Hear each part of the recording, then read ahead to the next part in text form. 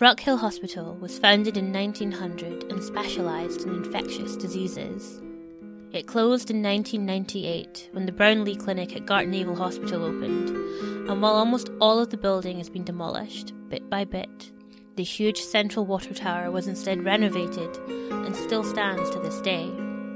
No longer a sprawling hospital grounds, it's now a wasteland with just one tower remaining. As I pulled myself over the high wall that separates the hospital grounds from the park, sleep freezing my hands and sticking my hair to my face, I was therefore expecting a wide open space in front of me. But instead, I found myself face to face with a maze of buildings, all circling the tower, yellow light blazing out of every window. These certainly didn't seem to match the original layout. These buildings were smaller and numerous, all strange shapes and odd sizes, and made from a variety of materials and styles. I could see a thatched cottage stuck between two red brick shop fronts, and a modern-looking square stucco building next to one that looked more Victorian. The spaces between each building were narrow and winding, and led in a looping path towards the tower right in the centre. I stood silently in the dark and wondered if they knew I was coming. They didn't respond to my approach, but stood seemingly at ease, like soldiers in an encampment. I wondered if they knew I was there. The ghost was now back in pigeon form, sitting on my shoulder, and we began to move carefully through the tiny paths towards the tower. I avoided the doorways and tried not to look inside the windows of the ghost buildings. Something about it freaked me out. We crept along, trying not to touch the walls of any buildings or make a sound as we moved further and further into the maze. There was no apparent organisation to it. More than once I chose a pathway only to circle right back to where I had started. Every now and then a building would shift slightly as if stretching, and I would be reminded of how precarious it all was. Once it happened just as I turned a corner, and I saw what had been a straight path to the centre turn into a dead end. It was hard to remain silent while so frustrated and anxious. The pigeon helped by flying above the buildings and alerting me to promising routes, but it needed to hide as much as I did. It was slow and stressful work. I was nearly discovered once, when I tripped on a brick left over from the demolition and toppled headlong into a ghostly wall. I managed to stay quiet, but the collision sent a shiver down the building, and that created a chain reaction around us as the ghosts all moved to focus on where I had landed. I rolled along the ground, desperate to stay out of sight, and dropped down into what seemed to be a ditch. I lay still, terrified a building would move above me and trap me. I saw the pigeon fly into the space I had just been in, flap wildly, and after a few minutes the building seemed to relax and settle down once again, convinced it was a false alarm. I waited a full 5 minutes more before I dared make another move. My arm and shoulder ached from where I had hit the wall. It had felt solid and rough and very real. I was curious about that, even through my fear and my worry about Harris. I remembered how real the ghost village we had encountered had felt as well. We and a bunch of other people had interacted with it for hours. What made them able to do that? Did they have some sort of special power that other ghosts didn't have? Or were all the grounded ghosts able to use that kind of power and simply chose not to abuse it? I knew that the motorway ghost had been able to stop my car, and that the ghost tugboat had carried me for miles, not to mention Francis's antics at home. There was still so much I didn't understand. I continued on for what seemed like hours when at long last I got a glimpse of my destination. I didn't know why I knew that Harris would be in the water tower, but from the guarding nature of the ghost buildings it seemed likely. I stumbled into the space between the ghost buildings and the tower, and immediately began to look for the entrance. There was a single door in the base, but it was padlocked shut. The 3 other walls had tiny windows. One of them was open, as if someone had broken in that way recently. I glared at the small entrance, wondering if I was going to fit. Somewhere inside, Harris was in trouble. I had to try. I got jammed in about halfway through and had to painfully scrape my back and already sore shoulder to force my way in, falling down onto the floor. At least I had managed to get inside. I stood, no longer bothering to try and clean up my clothes. and with the pigeon back on my shoulder, looked around. It was almost pitch black, the only source of light from the open window I had just entered from. For the first time, I was glad that the ghost buildings were outside. Without their bright lights, I might not have been able to see anything at all. I let my eyes adjust to the darkness, and found the start of a staircase. It looked extremely flimsy, but I knew that the building had been renovated in 2014, and guessed that at least the stairs should be safe. I added those fears to all the others, and began climbing up the water tower. Once we were above the window, it was almost completely dark. I ended up on my hands and knees, feeling ahead of myself, while the pigeon brushed softly at my ear for encouragement. More than once I felt overwhelmed and had to stop and then force myself to continue. Finally, we reached the last stair, and I took a deep, shuddering breath.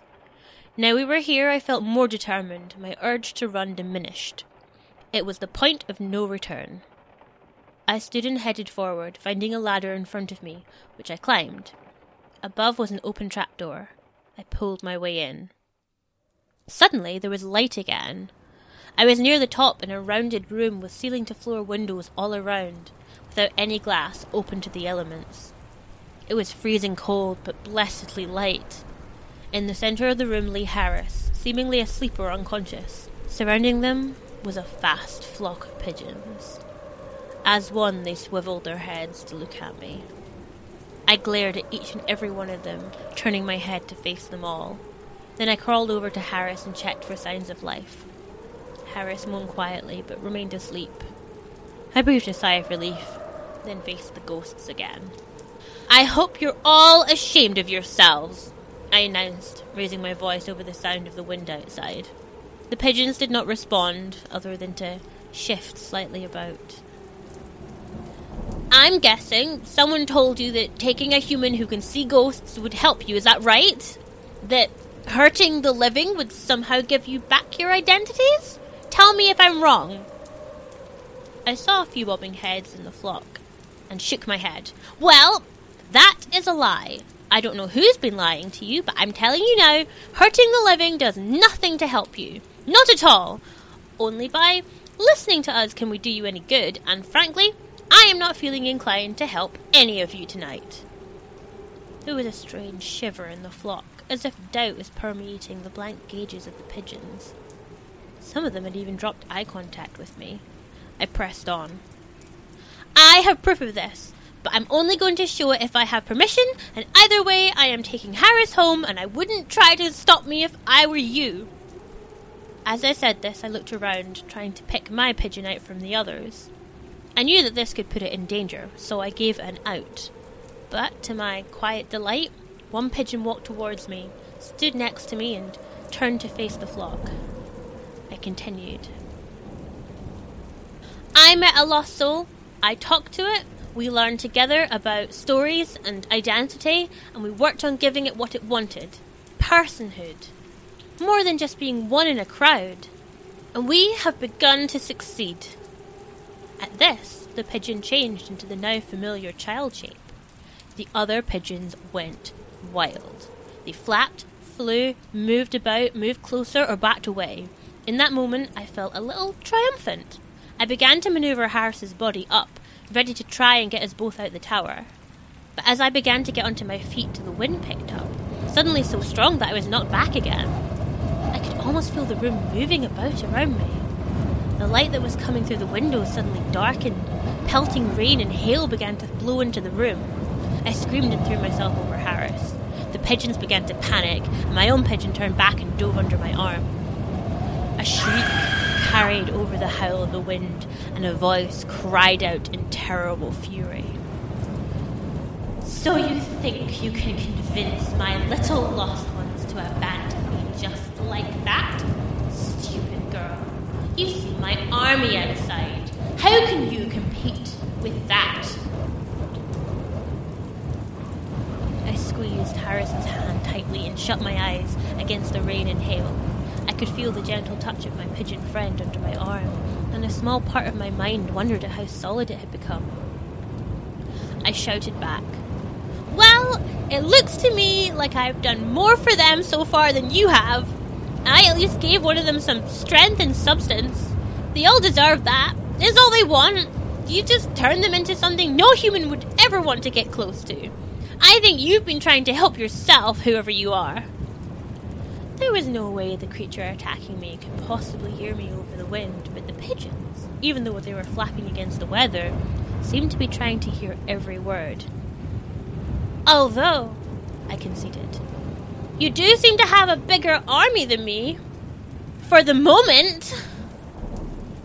The voice screamed again, and I wondered if maybe it had heard me after all. I began trying to haul Harris towards the trapdoor again, fighting against the wind. All I had managed to do was enrage the creature that had decided we were enemies. All around me, the pigeons were swirling. Come now, fly to me and let us abandon these useless humans to their suffering, screamed the voice. This was it. I leaned over and kissed Harris on the forehead. I looked up, expecting to see the birds leave. Instead, they continued to swirl, no longer as one, but as separate beings, all confusion and concern. Well, at least that was something. Ha! I laughed. Maybe laughing at a powerful creature that wants me hurt was a bad idea, but I was numb with cold and past the point of fear. They don't have to do what you say anymore. They can be what they want tonight. They could fly away from here.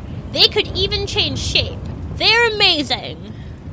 The voice gave a final rage-filled scream, and the tower shook with the strength of it. With a crashing shudder, the floor fell through, and I felt empty air beneath me. Harris and I dropped with no time to process what was happening.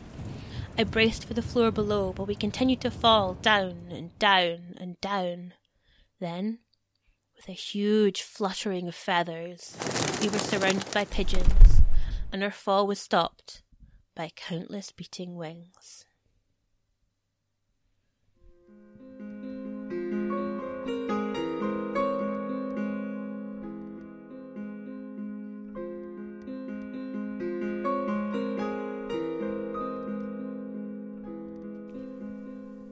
Glasgow Ghost Stories is written and produced by Libby Thomas. Narration is by Libby Thomas. Credits are read by Harris Jones. The theme music is by Kevin MacLeod and can be found at the Free Music Archive. Sound effects from freesound.org. Follow us at Glasgow Ghost Stories on Twitter and Tumblr, and visit us at glasgowghoststories.wordpress.com for transcripts of every episode. That's right, I'm back. I survived, thanks to Libby and her new friend. It turns out the pigeons are actually quite charming once you get to know them. As always, thanks for listening.